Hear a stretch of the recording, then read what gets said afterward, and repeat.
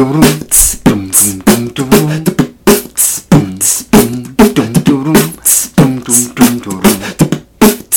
your engines, we're gonna go far. Cause you're listening to Cat Jam in the car. You'll be listening to people in the industry, and the host of the show is your girl Cat C. You got special guests coming in to interview, and the studio's a Porsche that's baby blue. Yeah, we got the green light with these superstars. So let's hit the road with Cat Jam in the car. Cat Jam in the car. Cat Jam in the car. Cat Jam in the car.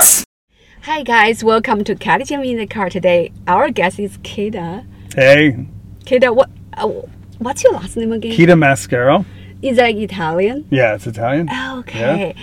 So first time I heard your name, actually it's Japanese, but I look at you, I'm like, there's no way you're Japanese. Yeah, people used to ask me when I was a kid if I was Japanese. And I used to say, yeah, 100%. So is Keida Japanese name? No.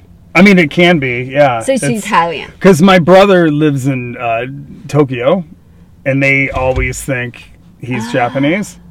I see. Yeah. Oh. Even though he's obviously not Japanese, but yeah, it's a very common Japanese name.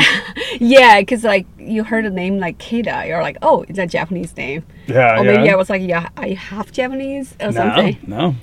So Keida, are you from LA? No, I was born in upstate New York in Utica, and then we moved to Ohio when I was in my teens, and so I grew up in basically New York and Ohio. So then you moved to LA, like when?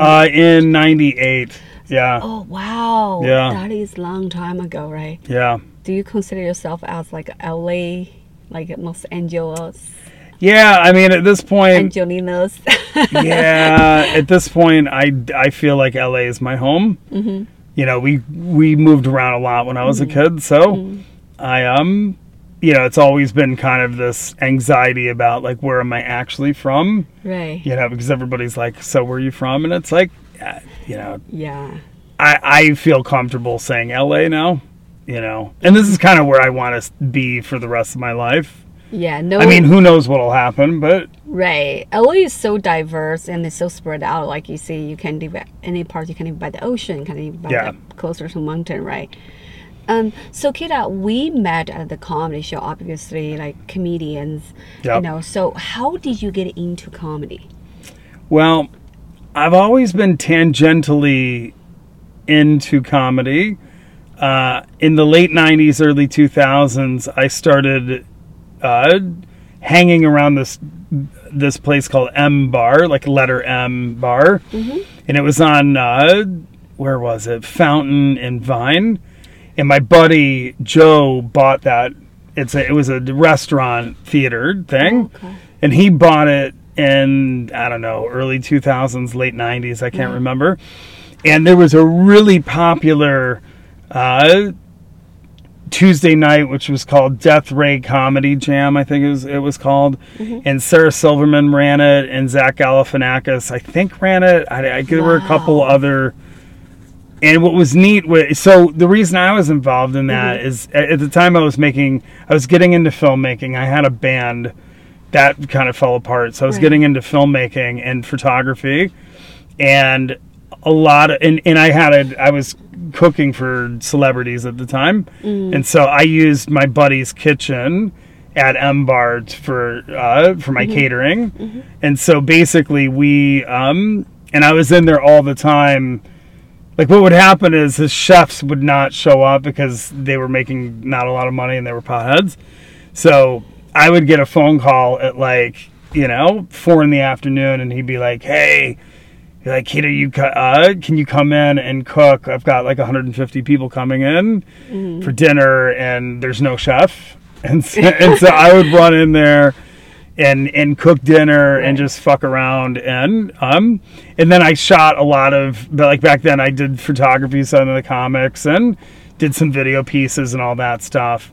So a lot of those comics, it was really interesting is they were all new at the time. I remember Louis C.K. was like, I remember him doing sets in front of like 5 people. Wow. So you've seen like all those like huge comedians start off, right? Yeah, it was like, I mean, everybody that's huge now was in that room on Tuesdays. Really? And it was a workout room. It was like you know, a maybe restaurant, right? Like, it was a cabaret. I mean, the food sucked, so it was like you really went there. It was like an event space, but they had food. I mean, not when I was cooking, but it was normally the food was awful, and so there is a funny story about that. One day, this is comedic. It has nothing to do with the question you asked, but it is comedy. So one day, I used to take my dog, and I would bring my dog in with me, and I'd cook in the morning for my gigs. And so one particular day I was in there cooking, brought my dog. Then I went to the gig later on that night, and on my way home I noticed I had a message on my cell phone, and it was John. They had a manager named John, and John just called me, and his message was, "Don't you ever bring your fucking dog in here again," and click. And I was like, that was aggressive, and John was a friend of mine. So I'm like, that was weird. There was no explanation. I didn't know, you know. I mean, like, he always knew you brought the dog. Yeah, bring my dog. He'd just sit there in the kitchen. I'd throw him scraps and stuff, you know. Yeah. He'd never cause any trouble. He was, you know. So apparently, so I'm done with my gig that night, and there was a big comedy night in there, and I was like, okay, I'm just going to go in there and hang out. And I get to the front door. My buddy Joe, who owns the club, is sitting there. I think it was like it was like a big Sarah Silverman show, I think. And this is like 20 years ago. So anyway, so I get to the club, and my friend Joe's like, "Don't go in there." And I was like, "What's wrong?" And he's like, "Dude, John's gonna kill you if he sees you." And I was like, "What? What's the problem?" He's like, "Your dog." And I was like, "Yeah, I got this weird message about not bringing my dog into the restaurant again." I was like, "What happened?" He's like, "Well, apparently, unbeknownst to me, my dog shit about 5 different times in the dining room." I had no idea. I didn't know. And so apparently when they went in there to set the room up, John stepped in a big pile of dog shit. And his first thought was, this is weird. We don't serve cake. He thought it was cake. And so he's stepping it. So apparently there were mounds of dog shit all over the dining room. I didn't see my dog go into the dining room, but apparently he did, and he shat all over the dining room, and they had to burn like garlic. They had to clean up the dog shit, and they had to burn garlic all throughout the restaurant to neutralize the scent because all these people were coming in. Right. Oh my god. Yeah. So there you go. That's why he was if you were at that show and it kind of smelled like dog shit when Sarah Silverman was on stage, it was my dog. Oh my god. What kind of dog is it? He's a pit bull. Oh my god. Was a pit bull. That was a long time ago. Huh? Yeah. Okay. Oh my god. But anyway, so comedy, I go way back in comedy, but I wasn't doing comedy back then. But you just I was shooting it and you know, shooting mostly photos and you know, like and then years later, so when Jimmy and so Greg Baldwin and I are friends, and he was inviting me to shows in the pandemic. And so I went to the shows, and it was at that church in Silver Lake. Okay. It was an outdoor Miranda thing. And so I basically went out there, and immediately I'm looking around, and everybody's shooting with these shitty cameras. Right. And I was like, I don't have anything to do, and it'd be great to plug in, you know? Yeah. So I was like, hey, do you want me to bring my cameras, and I'll start shooting? And he was like, oh, yeah, sure. And so then immediately people start, you know, because I know I'm a producer. So I have really good equipment, and I know how to shoot and edit. And so I started producing these really great tapes, and the comics were going crazy. And then, and I was having fun. I just wanted to be a part of something, you know what I mean? Like I was in the pandemic, we were shut down, and it was nice being around people. And then Jimmy has his class, and I started taking Jimmy's class. Okay.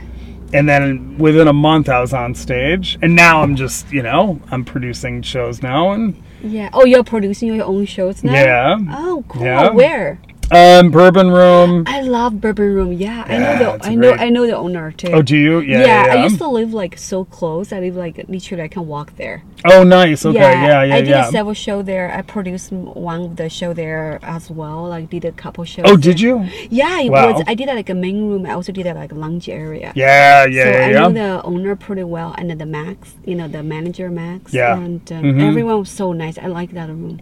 Yeah, Beautiful it's a crazy good room, but Mark Saratella and I are gonna work on a couple days over at the 3 of Clubs. Well, 3 clubs now. It's the 3. Where It was is the it? 3 I of heard Clubs. about it. It's on Vine and Santa Monica Boulevard. Oh.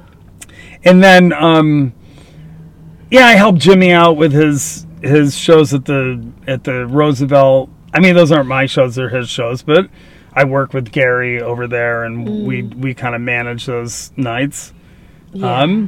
And then I'm going to be doing a pop up in my backyard. I have a house, and it's not mine. I rent it, but it's a little tiny house in Hollywood. Yeah. And I have a huge backyard, so I'm gonna start doing pop up, shows in my backyard. Yeah, summertime would be great because people will want to come out a summer night. By the way, I have to say, like you mentioned about you're doing like the video. Last time the video you did at How to Improv. Do you remember the show we did? Yeah. I love those tapes. Did you? Oh, good. I love those tapes. You had a good set. Yeah, because I was like, sometimes you're doing the same jokes. I feel like the performance are the same, but the video looks so different. And I have several videos did so well on Instagram from the one you taped for us. Oh, good. I think That's because great. the video quantity is higher. Yeah. So like social media is like prefer like a higher quantity one. Yeah. So like I think it's so great the video did. Oh, I'm so glad you liked it. Yeah. I mean, thank you. And that's a good room. Some rooms are harder to tape in. The Improv Lab is a really, really good room. It's they have a great setup where I can get the key with tapes, a good tape. If anybody's listening about this, these are the magic things. Not to give my secrets away, but you number one, you want a long lens, and what that means is a lens that you can get close up to the stage with. Another thing is you want to mic the room so you get the laughter, but you also want to get a clean audio from the board, and that's not always not every club you can get into the board.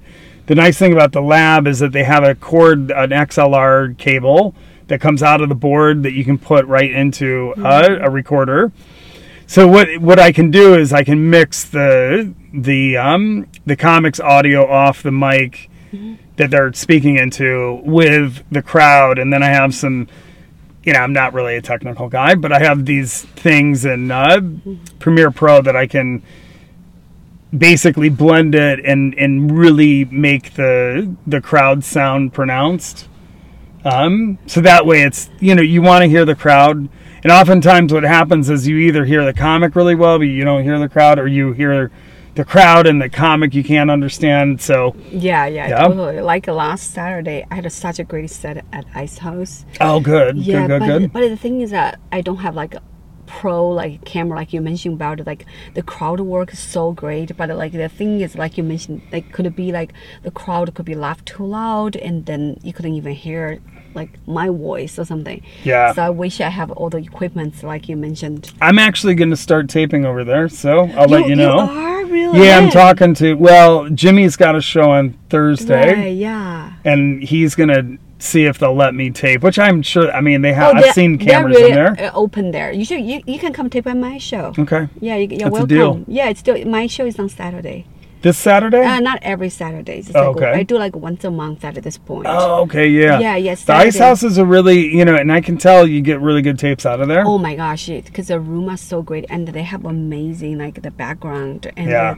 That green room is hot. Yes. That VIP green room. Yes, that's like they adapted the LA Lakers concept. Yeah. Like kind of like the whole vibe is just great. I love Ice House personally, and you were mentioning about like the food and many comedy places are not good, right? Ice House. Oh, it's horrible. Usually, Ice House is only place I think with good food. Have you had their French fries? Oh my god, the French fries are ridiculous. Curly fries and macaroni cheese. And is it all good? So good. I've only had their French fries. Oh my gosh, their drinks are good too. Did you see their drinks, the cocktails? No. Everything is like curated so well. Mm-mm. Oh my gosh, you have to go to Ice Yeah, it's House. good. Ice House is an interesting place. I feel like I prefer clubs that are a little warmer. It feels a little cool in there. It kind of feels like a sport bar in there, but that's because the owners are, Laker people. Yeah. But that green room, and it's new, so it's probably, I'm assuming we'll get good tapes out of there. Oh, the green room is so nice. I just feel like, because you can't see outside, but people outside cannot see you. It's very private. Yeah, no, it's That's the badass. whole- yeah. There's no VIP room in LA that I know of that is better than that room. Oh, no way. Yeah. You can sit there. If this doesn't make you want to be a comic, I don't know what would. You can sit there and watch the whole show as a comic. You can go in the VIP room and watch. It's like, it's Austin Powers style. It's like it's a whole wall of where it's the mirror. It's not a mirror. Well, it's sort of like a mirror. You can't see it from the other side, but you can watch the stage. It's pretty insane. That's kind of like Lakers style, because like people, you can have a conversation there, and the people outside, they cannot hear you at all. Yeah. And it's completely private. Yeah. It's so great.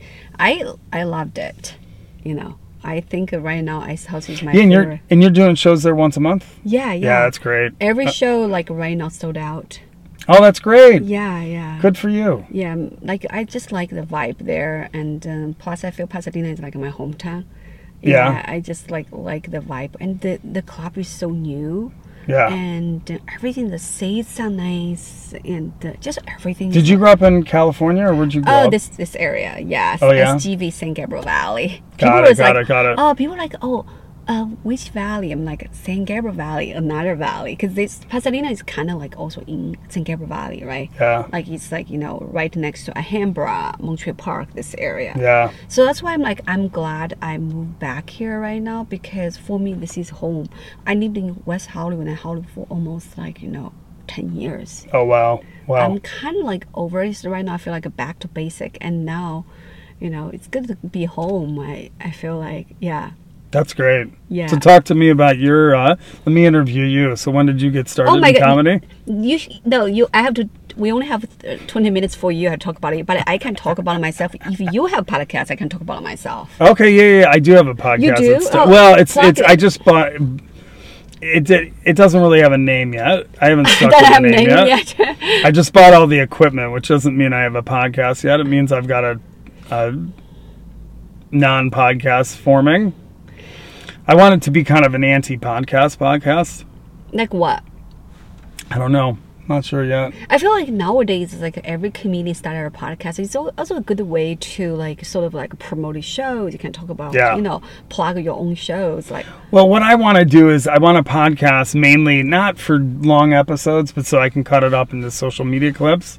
To post daily. That's my main motivation. Yeah, lots of people do that. Lots of big podcasts. You have to. Yeah, I watch Joe Rogan's podcast. Nowadays, they all have small clips on TikTok and Instagram. They just take some funny conversation, take highlights.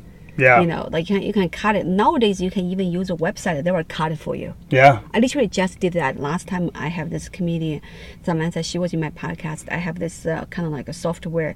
They automatically cut out. Yeah, no, I've seen that. It's crazy. Yeah, it's so great. The technology is nuts. Yeah, it is nuts. And it's AI, by the way. So speaking of that, that's what the strike is against it, Yeah, no, it's a hot topic right now. Yeah. Speaking of strike, you live in Hollywood. Every day, did you see all the actors and writers? Oh, yeah. Right? I live a block from Netflix, so.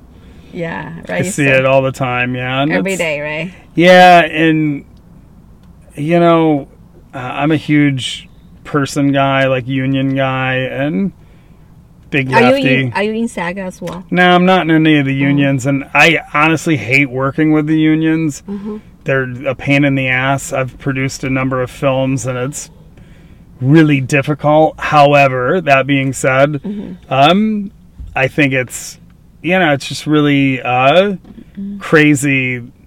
I don't know. We're in a weird zone right now. I was thinking about, I was listening to a New York Times article on Sarah Silverman and Chat GPT and this big controversy, and she's suing Chat GPT. She's suing Chat GPT for what? Well, because they're harvesting her material to be able to, like, you can go into Chat GPT right now and be like, write a Sarah Silverman joke about pick a subject, and it will generate a really accurate, and it's because they've scraped all of her material in order to get the intel for it to be able to tell you what it would sound like. And it's just one of those things where I can understand the artist wanting to sue for usage, because it's kind of like similar to sampling and rap back in the day, where it's like, but it's weird because it's not a person sampling now, right? And it's not sampling; it's a non-person, and they're taking your work and then figuring out if there was an avatar of you, what would it sound like? And it's a weird concept. I think the problem that the artist is going to have is that there's no way to stop all this. And that's, as much as I'm on the side of the artists on this one, obviously, there's just no way to stop it. Yeah, because even like for me, I downloaded ChatGPT. Sometimes I even do lots of funny skits about ChatGPT. Have you ever watched some funny skits I did with ChatGPT? So kind of part of it's being sarcastic, but part of me also feel, oh my God, they are very intelligent. Yeah. And it's just going to get more and more so. Yeah, they're going to become more and more sophisticated to curate the jokes, the funny stuff for you, and then just inevitable. That's just like the future, like high-tech stuff is going to go. But the thing is, here's the difference though, and this is what I think people are not focusing on, they should focus on, is that right now AI cannot create a brand new voice. What it can create is a voice that sounds just like Cat C, or just like me, or just like Sarah Silverman. So it's only regressive. So it can't. So if you're an artist who's coming out into the world right now, it's up to you to come up with your own voice. Now that the AI can take your material and then like regurgitate it and make up new stuff that sounds like you, but it sounds like you that's already been established. It doesn't sound like you. It doesn't prohibit new artists so much. I think it's more of an issue. If you're like Bill Burr, where Bill Burr's like got 5 or 6 specials, this thing can like probably rewrite, because Bill Burr's already established his voice. Right. Yeah. I don't know. It's interesting too, because they in Star Wars they had, they brought that one character back who was like had a whole scene, and it was this guy he's been dead. That guy, I forget the character. And then there was Carrie Fisher's character. Oh yeah. Saying some lines, and it's like, that gets in a weird territory. I feel very not good about that, because it's like, if you can do that, then like, that's you're taking that person's likeness without their consent, and then adding stuff to it that they're dead. They don't have an opportunity to dispute it. Yeah, exactly. That's kind of like the dilemma right now. The people gonna use your likeness, like the high tech stuff, right? Yeah. Like if we're bigger names, they definitely have the right to claim their rights. Yeah. Yeah, but I just think. But the problem is, how do you enforce that? Yeah, it's gonna. I mean, it's just inevitable. It's gonna they're gonna become better and better at that. Yeah. I mean, we're becoming robots, and so, I mean, it is. See, what people aren't talking about that I think is really important with this topic is that this is part of evolution, whether we like it or not. And I don't like it personally, but it is what it is. It's like human beings being humans turning into robots, or robots coming from humanity to where we're not really a necessary component anymore.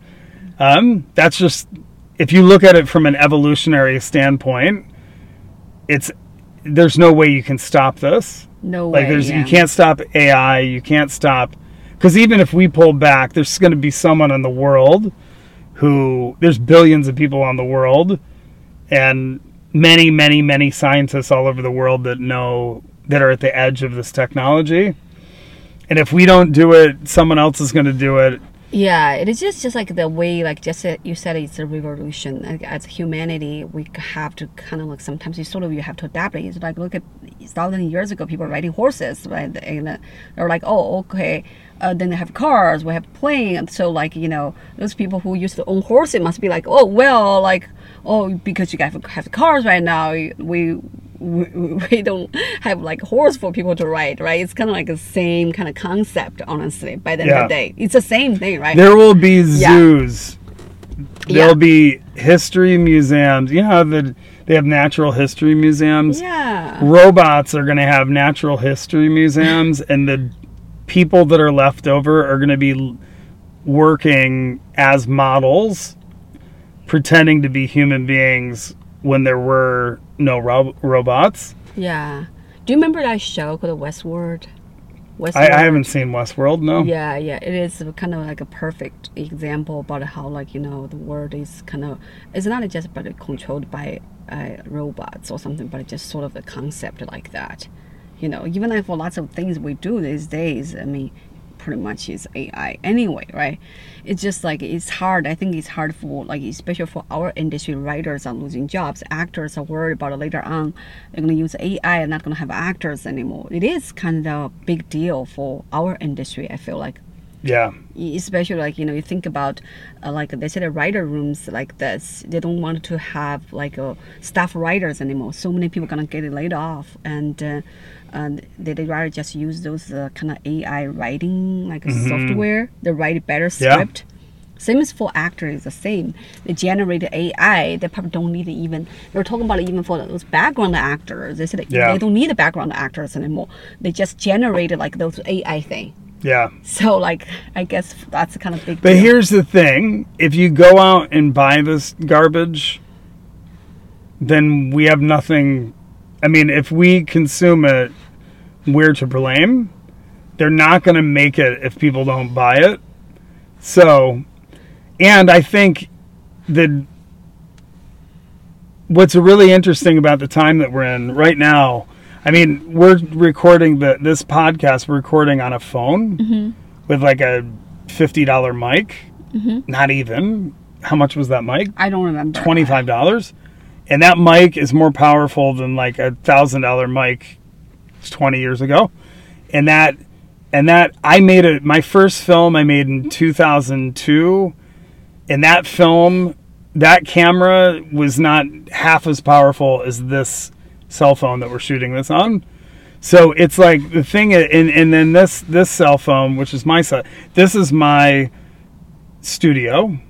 This is my studio. This cell phone today is more powerful than Warner Brothers was 100 years ago. Yeah, it's like a 4K. Come on, like it's 4K, right? Well, it's not just 4K. It's like, this is a studio. Yeah. This is a whole studio. I can go out there and shoot whatever the fuck I want with this camera. Any camera, but let's just say this camera. I can shoot whatever I want, and then I can go start a YouTube channel, and then there's so many different ways that I could charge to make money off of that it's like you don't need these studios. And I think what's going to happen, I think you're going to see a huge division. You're going to see the studios go into this AI-driven system that's just going to be churning out these big, huge garbage movies that I don't even really like seeing now, yet alone 10 years from now. And I think the backlash is going to be an explosion of personal, small budget stuff that people, that you have to monetize on an individual level. And also you think about like how even our entertainment has changed. Used to people watch cable TV, right? Yeah. Now how many people have cable at home? Nobody will have cables anymore. I mean, like not if you're over 60, maybe. Yeah, like older generation, right? Like then it's Netflix and the streaming service. And now people, younger generation, like younger one, talking about Gen Z, they don't even watch streaming service. Like watch everything on TikTok, swiping on the phone. Like even for me, like I would not want to go to movie theaters to watch the movie anymore. I'm so sorry, unless it's like a really big film, big blockbuster film, I would say there. But just people's attention span so short. You can watch everything basically just on your phone. Yeah. Like nowadays. Actually, I want to make a note on this for all of you who are listening, and you, because I've noticed you're not doing it either. On your social media, when you're doing reels, put your name on your video. Oh, copyright. Is it? No, it's not because of copyright. I have been doing a lot of street research, asking people, like when we're getting people to come to the shows at the Bourbon Room, right. One of the ways we've been advertising is going on the street and barking, putting out flyers. Like New York, like those New York, comedians bark. Yeah. And what I do is I always ask the people that I'm interacting with, who are... Number one question, do you recognize anybody on this flyer? Mm-hmm. I want to see who they recognize. Because to me, it's like everybody's really important. I think everybody's... I put a show together and I'm like, everybody's a genius on here and everybody's well-known. But the reality is that's not the case. It's like, even though we are comedy freaks and we love everybody, most people walking around don't know 99% of the names of the comics that are in the comic world right now. Yeah. And what they know is they know the reels. They know people's clips. They don't know the name. And you know why? Because no one has their name on their clip. They have the name on their handle, but people, it's so small they're not looking. So when I post videos of my sets, I put my name on the video, very pronounced. So that way, throughout the video, you see my name. Wow, that is very Because I can't tell you how many times I've asked someone, oh, I love this person, but I don't know what their name is. I love their bit. And it's like... That's a good tip. I'm telling you, yeah. If you're listening to this and you're a comic, make sure you put your name on your clips. That is such a great tip. I'm telling you, people do not know. Women, I was talking to women that are like, Gen Zs do not know who Eliza is. They know her bits. They don't know her name. Mm-hmm. Fucking nuts. Yeah. I think, if people are not into like stand-up comedy, they may say, oh, I've seen their face. I've watched their They sets, watch a million of their clips. but they don't know their names. That's a No, thing. I'll show you right now. I'll show you. I've just started posting these clips. I think this is it. No? Where's that clip that I posted of me? Maybe it got banned. Oh, yeah, here we go. See? Anybody have sandals on? Oh, this is the one from the How to Be Improv. Yeah. That was the show that we did together. I love that clip. But see how my name right there? I have my name, which... Oh.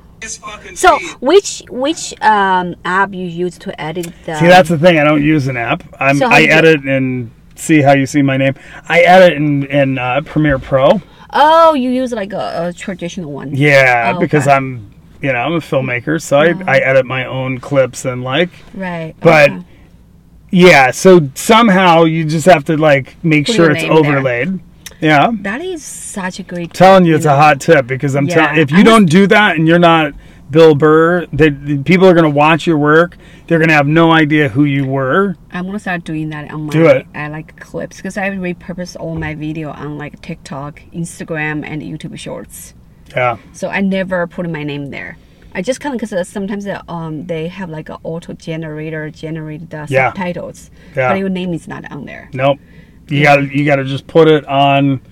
And again, I don't know what. There's a million programs out there that you can edit your reels with. Yeah, there are lots of programs. Whatever you do, find a way to put your name on the top or anywhere. Don't rely on the fact that your name is on your handle because trust me, they're not reading that. That is very smart. Exactly. It's an interesting observation. We just fell on that. Yeah. I couldn't believe how many people did not know. The only person that people knew consistently was Tom Arnold, who is one of my favorite comics. but he's older, and I was like so surprised that all these kids knew who Tom Arnold was, but they didn't know who Eliza was. Yeah. And it's like, this is crazy. I guess honestly I didn't know like Tom Arnold's name until like I saw the movie and I saw like okay, that's him. I didn't even know he does like stand-up comedy. Yeah. Well, a lot of people don't know he does. Actors, I sort of were like, lots of stand-up comedian actors as well, right? But I didn't know like he does like stand-up comedy. I saw he's like actor in the True Lies, right? Yeah. That's it. But like honestly, if I didn't watch that movie, I don't know who he is. Yeah. Yeah. No, a lot of people don't know that he's a comic, but they know him as a name, and I think it's because people don't watch anything anymore. They just scroll through, No. They're not committed to anything. So because there's so much content out there. You can't scroll. I can watch TikTok for hours. Yeah. And I'm not gonna go watch a movie these days. If I watch a movie, I get really antsy. Unless like that's a really if it's a good movie, can make me sit there watching the whole movie. That's like, oh my gosh, surprise. Yeah. I haven't had that moment for a long time. Because people's attention span is so short. It's really short, yeah. Yeah, it was like, if I watch a movie, I was like, oh, okay, I'm going to start to also always multitask. I'm watching a movie, I'm also watching like Instagram, TikTok, and everything at the same time. You have like a multiple device there. Yeah. You will not be able to focus on one thing at a time these days. I don't know about just me or like everybody's like this. Yeah. This is why robots are taking over. Yeah. And also, robots are going to take over. What's going to happen is you're going to be in a capsule full of screens, and the robots are going to be living. That's why this strike is so much like this strike is kind of also representation of our revolution of humanity against the AI. Yeah. Right. But eventually, I think there is going to be some sort of middle ground. Nah, there won't be though. You don't think so? No. That humanity and robots gonna reach like agreement or something like. No, because here's the problem: is that there's no advantage for the robot or the AI or these companies. They have no reason to negotiate. They don't need the actor. That's the problem. Is that at the end of the day, they don't need the actor because we don't have movie stars anymore. You mentioned about this. This is so right when you said that we don't have movie star anymore. Because nowadays, because I got hired to promote this huge film as well as influencer. So nowadays, I noticed there's huge difference. In the past, they were hired like a movie star, right, to do like a big commercial. Nowadays, they'd rather hire 100 influencer. And influencers are like here today, gone tomorrow. So like you said, there's no movie stars anymore. And then 25 years ago when I moved to LA, LA was nothing but rock stars and movie stars. It was a tiny town. It was so much fun. I still love it. It's still my favorite place. But what's so crazy to me is how it's flipped from it literally used to be no matter where you went in Hollywood, you were eating lunch, coffee, dinner, drinks, whatever. It was nothing but movie stars and rock stars. And then that was the era. It was the era of the rock star and the movie star. Now, name a current rock star or movie star. You can't. You say Brad Pitt, but he's not. Brad Pitt's 60. You know what I mean? Brad Pitt isn't there's nobody, he's old guard movie star. He's not yeah. And the thing is, and a lot of that has to do with the television model. Everything going from film to TV star is now you're popular in a series, but then it's there's so much content, so many people acting now that you're just not really, the era of the movie star is gone. And see, here's the problem for the actor. If you can't be a movie star now, then what's your value other than your skill? But if your skill can be replicated by a machine or a robot or artificial intelligence, then you don't. And this is what people like Sarah Silverman are fighting for, or Who is that? Kimiko. I think she's Chinese or Japanese. She's Asian. Kimiko. What's Kimiko's last name? Who's Kimiko? She was the actor on Orange Is the New Black. Oh, okay. All right. Kimiko. I don't remember her last name. Okay. Anyway, I was watching her Instagram. Hank Chen is good friends with her. I should ask him. But she's on my Instagram. Anyway, whatever. I'm a space cadet. So I was looking at her Instagram, and she's fighting about this right now. She's a known actor, even though I can't remember her fucking last name, but she's a known actor, has 500,000 followers. I mean, that's a lot of followers, 500,000 followers. And her residual checks are nothing. It's so funny. That's the one thing I noticed our residual check, because I've been like a Screen Actors Guild member for like almost 12 years. I joined when I was very young, before After merged, and then this casting director I used to work with, and he asked all the actors yesterday post their residual check online. Yeah. So say who has the least. There's one actor post one residual check. Guess how much that? 87 cents. Yeah. They just kind of like said how much it got to scoot over. I did one show guest star on this FX show. I remember my first residual check was like thousands of dollars, and last month I got one from, because I got all the direct deposit to my Screen Actors. It's $30. Oh wow. And well, that's kind of like, so that's like a smoothie at Air One. Yeah, exactly. So I guess that's for like those well-known actors. They lived on their residual checks, right? Yep.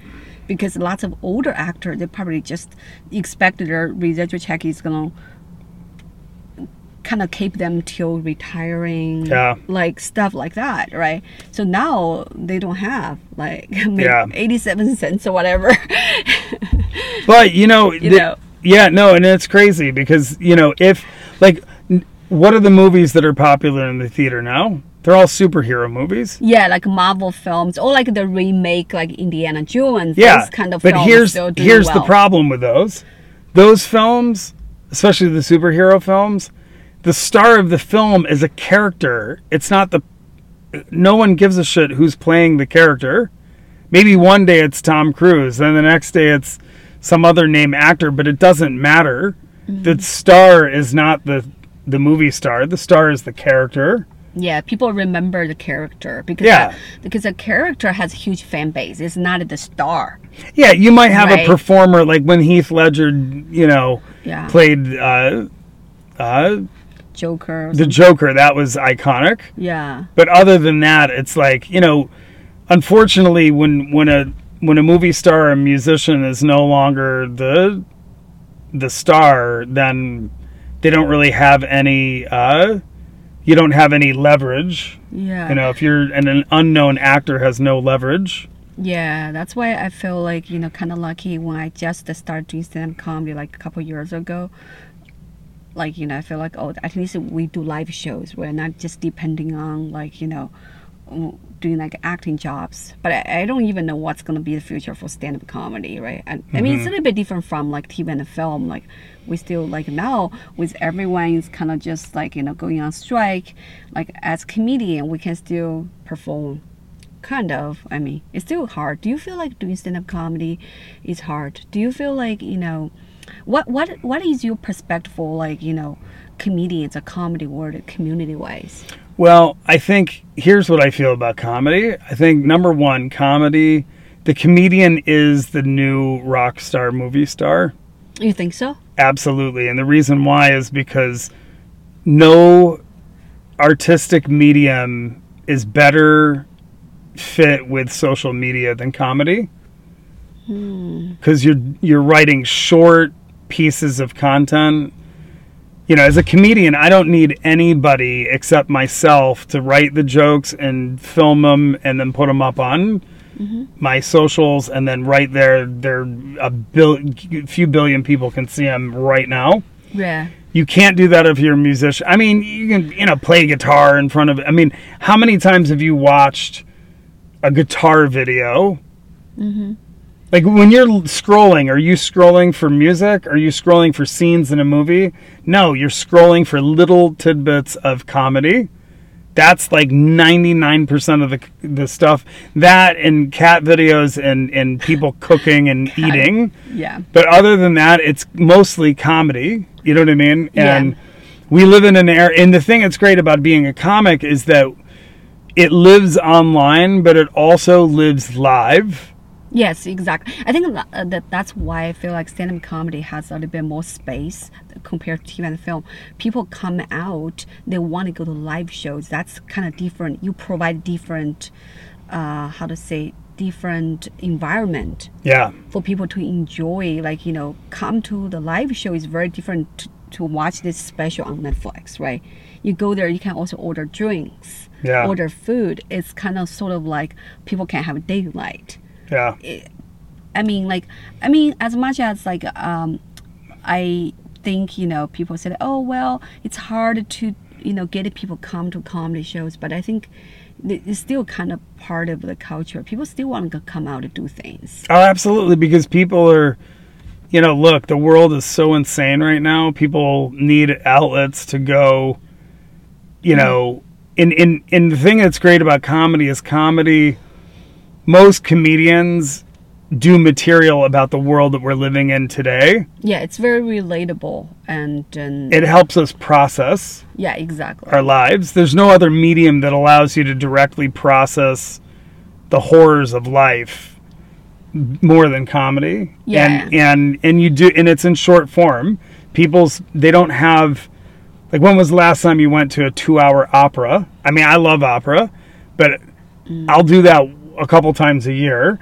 Comedy, I'll go to every night of the week, and it's, it's disposable, it's topical, and it's timely wise as well. Yeah. Because if you go to opera, you go to watch the ballet or theater, those kind of things. It's just, it's great arts, but it's different from comedy. Comedy is very current. Yeah. Like you say, comedian talk about what's happening right now. People can relate to that right away, right?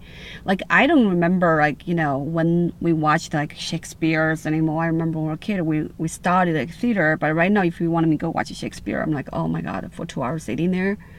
Yeah. It is, I don't mean it's a torture, but just people's attention span so short. Yeah. So it's short, hard. right? It's hard for people. Yeah, and you already know what's going on. Because for every opera, every Shakespeare, you already know the story, Romeo and Juliet. You already know when you watch the beginning, you already know the end. But for comedy, it's unexpected. Yeah. It's current. It's kind of relatable for lots of people as well. Now, that being said, you did ask how it is very hard. It's the hardest thing. Yeah, tell me about your show. Like, you think it's hard to produce a show to get people come to watch comedy? No. Producing is easier than writing. Writing is the hardest fucking thing ever. So you think writing is harder for you? It's the hardest thing in the world. Okay. And then I'm in clown school, and that's even harder than comedy. So you are actually in clown school. Yeah. So you want to be a clown? Well, I don't want to be a clown. I mean, I already am a clown. You are a clown. No, it helps me with my comedy. I like it as an artistic discipline.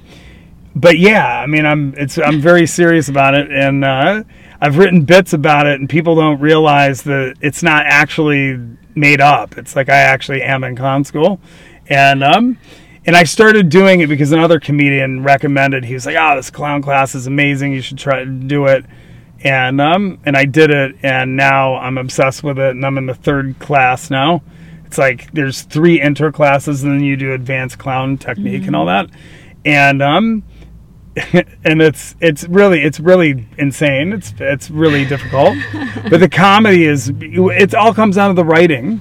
Yeah, the writing is the hardest part, and I have good sets sometimes. I'm past that point. I don't go up and bomb that much. I mean, I'm not saying I can't bomb. I've seen big names bomb.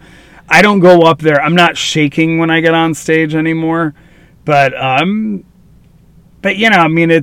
always completely dissatisfied with the comedy that's coming out of my mouth. I think part of it is because I'm 50, so I have a 50-year-old brain, and I've been doing art on many different levels for 30 plus years now as a professional. So I have a brain, and I've got a master's degree in art. I mean, I know art really well analytically and other modalities, but the problem is there's no rushing a new art medium. And so for me, it's like, you know, comedy, it's like I can have all the intellectual, you know, insight in the world, but the problem is you still have to start as a baby. So I kind of feel like I'm a baby that's making all these sounds that are just unintelligible, but in my head I'm like, I have these high concept ideas that I would love to turn into bits, but reality is I'm an infant, so it's really dissatisfying. Yeah, I also feel like coming from like the acting background, it's like how do you like turn the storytelling into like shorter bits and get to the punchline quicker. Like I do agree with you, writing is hard part, you know, coming up with new jokes, you know, you constantly have to keep writing, right? And then another thing I also feel like as a comedian these days it's hard is like you said, we talk about it, you have to put your clips on social media, right? That's another thing is like you have to go watch your own sets and edit it. That's the part I hate most. I hate to watch myself. Yeah. And I hate it so much. But the thing is, as a comedian, you have to get on social media. You have to promote yourself. It's part of how you get jobs these days, right? Yeah.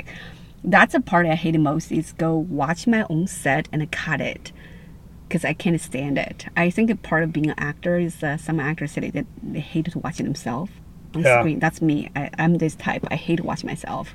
I know it's hard to believe. I mean, I honestly, I love watching myself when it's good. You're very lucky then. When it's good, but the problem is it's usually awful. So I don't like it when I'm awful, you know, which is 90% of the time right now. I also think because most comedian artists are very kind of like critical about themselves. Because when I watch my set, I'm like, oh my God, the things I can't even stand to hear my own voice. Yeah, I hate it too. I hate it so much. Not yours. Much. I mean, I hate my voice. Yeah, me too. Like, I hate my own voice. That's why like, cutting my own clips is a torture for me. Yeah. Like, I was like, that's like, I saw those comedians put their sets on like Instagram or everywhere. It's kind of the way to promote yourself. I'm like, oh gosh, I hate that part. But the thing is, you have to. Because nowadays, even like today, I was talking to another comedian, my friend just said, hey, I know this, you know, the producer, they want to do put a new comedian in their show, not a new comedian, just comedian. Said, can you send me your clips? And then you had to go edit the clips to send it to them. Yeah. Right?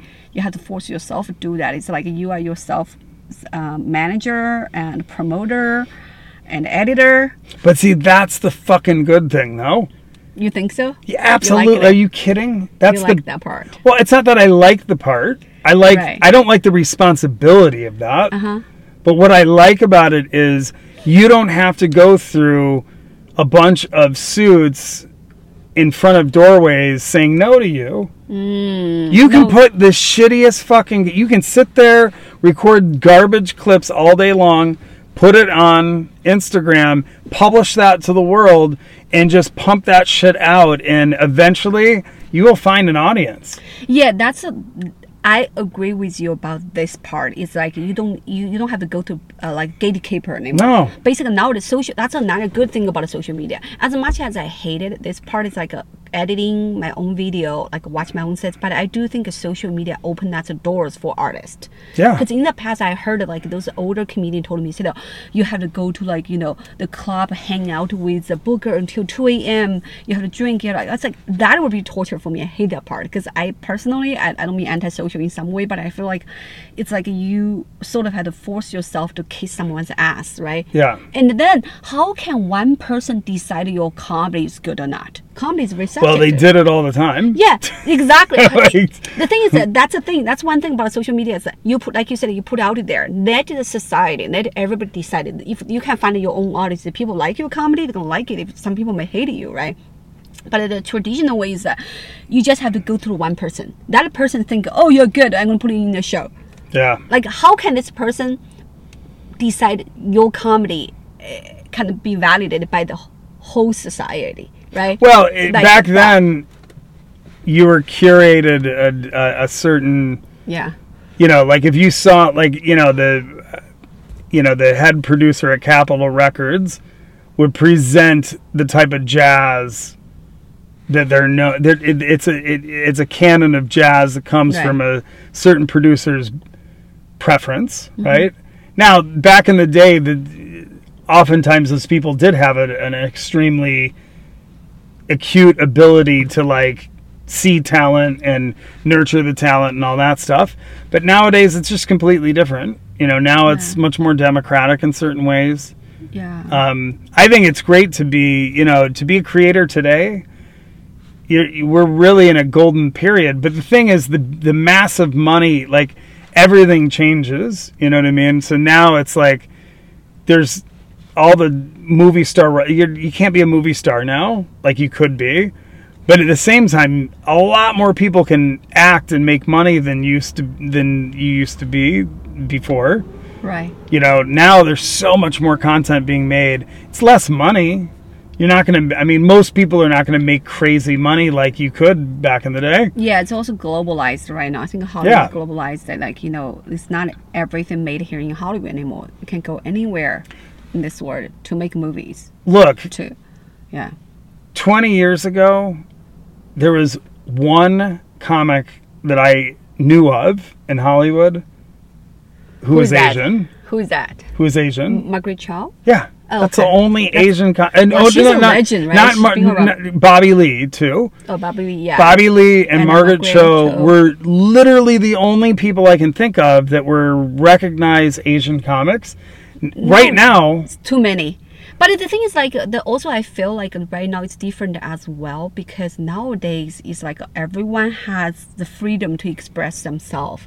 You know, like, you know, people also like making jokes that, oh, you know, now everyone can be comedian. Like, that's another thing coming about being a actor. Difference between actor and a comedian is different, right? So the actors, we have to go to acting school. You have to get a professional training. Like comedian, people say, oh, some people just go up to stage, did an open mic, they suddenly are like, I'm a comedian, right? It's different. So I think that's another difference between like comedian. But anybody can try to be a comedian. Yeah, but not everybody can be a good comedian. Yeah, exactly. You have to put the work in. You find lines between good comedians and, like, of course, the comedian who actually can, like, you know, write good jokes and stuff. Back to earlier, Keida, you mentioned about writing parts. But I do heard lots of big comedians also hire joke writer as well. Sure. So you heard about that, right? Oh, yeah. You know, some people, they can write jokes, but they cannot perform. They cannot deliver, right? Like, same as I heard, like, those big, huge comedians, they have their joke writing team. Mm-hmm. So, like, you know, for some comedians, if they hate writing, they can hire the joke writer. Sure. Right? If that joke writer can write it, if you can just go perform and deliver. So So like Kevin Hart, I think he's a great performer, right? Yeah. Like he can take a good joke and he can go perform on stage. Like did it so well. That's another thing I noticed. So if you don't enjoy writing, you can always hire a good joke writer. Sure, you can always hire a good joke writer. And years ago, 20, 30 years ago, 30 years ago, when I moved to LA 25 years ago, if you wanted to have a comedy career, you had to get booked on a late night show. Yeah. You had to get booked. And there were like, what, 5 or 6 at most? Mm-hmm. If you didn't get on late night, how the fuck was anybody going to hear about you? Because there was no real internet to speak of. There was certainly no social media to speak of. Mm-hmm. So the only way someone would get to know you is if they saw you on TV late night. Yeah, national TV. Yeah, that's it. And you'd have to do that. Then you'd get to tour maybe as an opener. But you wouldn't be opening for someone unless you already got a spot on Letterman. Yeah, so it's, I'm not an expert in that, but, that's where nowadays it's like no one is even thinking about getting up on late night now. Yeah, exactly. Now you can create your own opportunities. I've never even, I never hear people talking about, I got to, try to get on Kimmel. It's like no one's thinking about that. People are thinking, no one cares about that. What they care about is their Instagram following. Yeah. And that's what they should care about, because that is the new Jimmy Kimmel, Letterman. That's your socials are the new opportunity to get out into the world now. This is such a great tip. I totally agree with you on that as well. Because nowadays, who's watching late night talking like older generation? I mean, some people do, but I'm like older, yeah. Some people. I mean, once a while, like if I go to hotel, I will watch because they have like a late night talk show, right? Yeah. But on the regular base at home, I don't watch that. No, most people no. don't. Yeah, so that's the thing. Anyway, that's towards the end of the show. We are like literally almost over time, you know. Hey, I can like, talk. Yeah, that's good. I feel like time passed by quick. It's good, you know. Yeah. So when you good combo. Good community chat, you have lots of like, you know, your perspective you want to share. So, Keida, anything you want to plug for your own stuff? I mean, I'm gonna have the podcast sometime soon. Sometime soon, yeah. Definitely go to her shows over at the Ice House. They're really good lineups. I've seen a number of your flyers. They're wonderful. You. I appreciate it. Yeah, congratulations on your show as well. Thank you. The Bourbon Room is amazing. Yeah, there'll be another Bourbon Room show on Saturday. Or no, what am I saying? Is it a regular show? Well, I don't know yet. I'm producing this show called Wax Poetics, which is like kind of a really high-end premiere show where it's like it only works in certain venues, and the Bourbon Room is where we're doing it now. But I also is amazing. Yeah, it's amazing. I'm also doing a backyard show, and then there's middle shows that I'm doing. But you know, the big one in Bourbon Room, Tuesday, September 26th is the next show. Eliza and Tom Arnold are booked. That's amazing. You got a great lineup. Yeah, that's amazing. They're like great. Yeah, like, they're big bangers. Names. Yeah. And Brittany Furlan is on this. It's a doubleheader: Wax Poetics and I'm a Bassel with Doug Bass. So Brittany Furlan is the headliner for Doug's show, and Wax Poetics we got Eliza and Tom Arnold so far. That's awesome. So we'll see. She's great. Britt just did a match at Ice House. I think she did it so great. Yeah. She's good. Awesome. Thank you. All right. Well, thank you for listening. Yeah, we finally can get out of this car right now. It's like 150 degrees. I feel like I'm in a hot yoga class right now. I know. I'm like surprised you're wearing like your jackets and everything. I'm like wearing shorts. Yeah, no, and it's a nightmare. I'm like still feel like so hot. I barely sweat. I never sweat. I just feel it's hot. I feel like, oh my God, I cannot. That's a workout right now. Yeah, it is. Like, this is like a kind of meditation for you. And when you are in hot environment, still gonna keep peaceful and calm. And thank you guys. So please follow Keida as well. Thanks for following us. And follow Cat Jam in the car as well. Do you have any upcoming show you want to talk about that, right? Yeah, just that one. Yeah, so I have some shows coming up as well. Like this Friday, I have a show here in local Pasadena in my local theater here. And of course, my Ice House show every month. And August 12th and September 6th is my monthly show at Ice House as well. And a bunch of other shows. I'm doing another show at Ontario Improv. And that's great. Yes. Big stage. Yeah, I will definitely. So Smash Brother, they're amazing. They booked me in their show. Oh, that's great. That's great. So it's great. And I'm doing another horror alert show at Halloween Improv as well. Oh, nice. Yeah, so, and lots of shows. And I can put the link there. And thank you guys. Thank you so much. Ciao.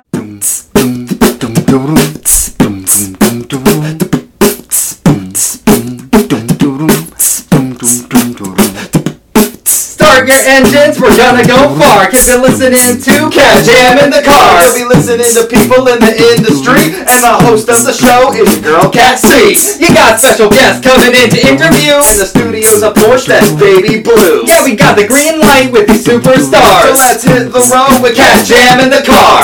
Cat Jam in the car. Cat Jam in the car. Cat Jam in the car. Cat Jam in the car.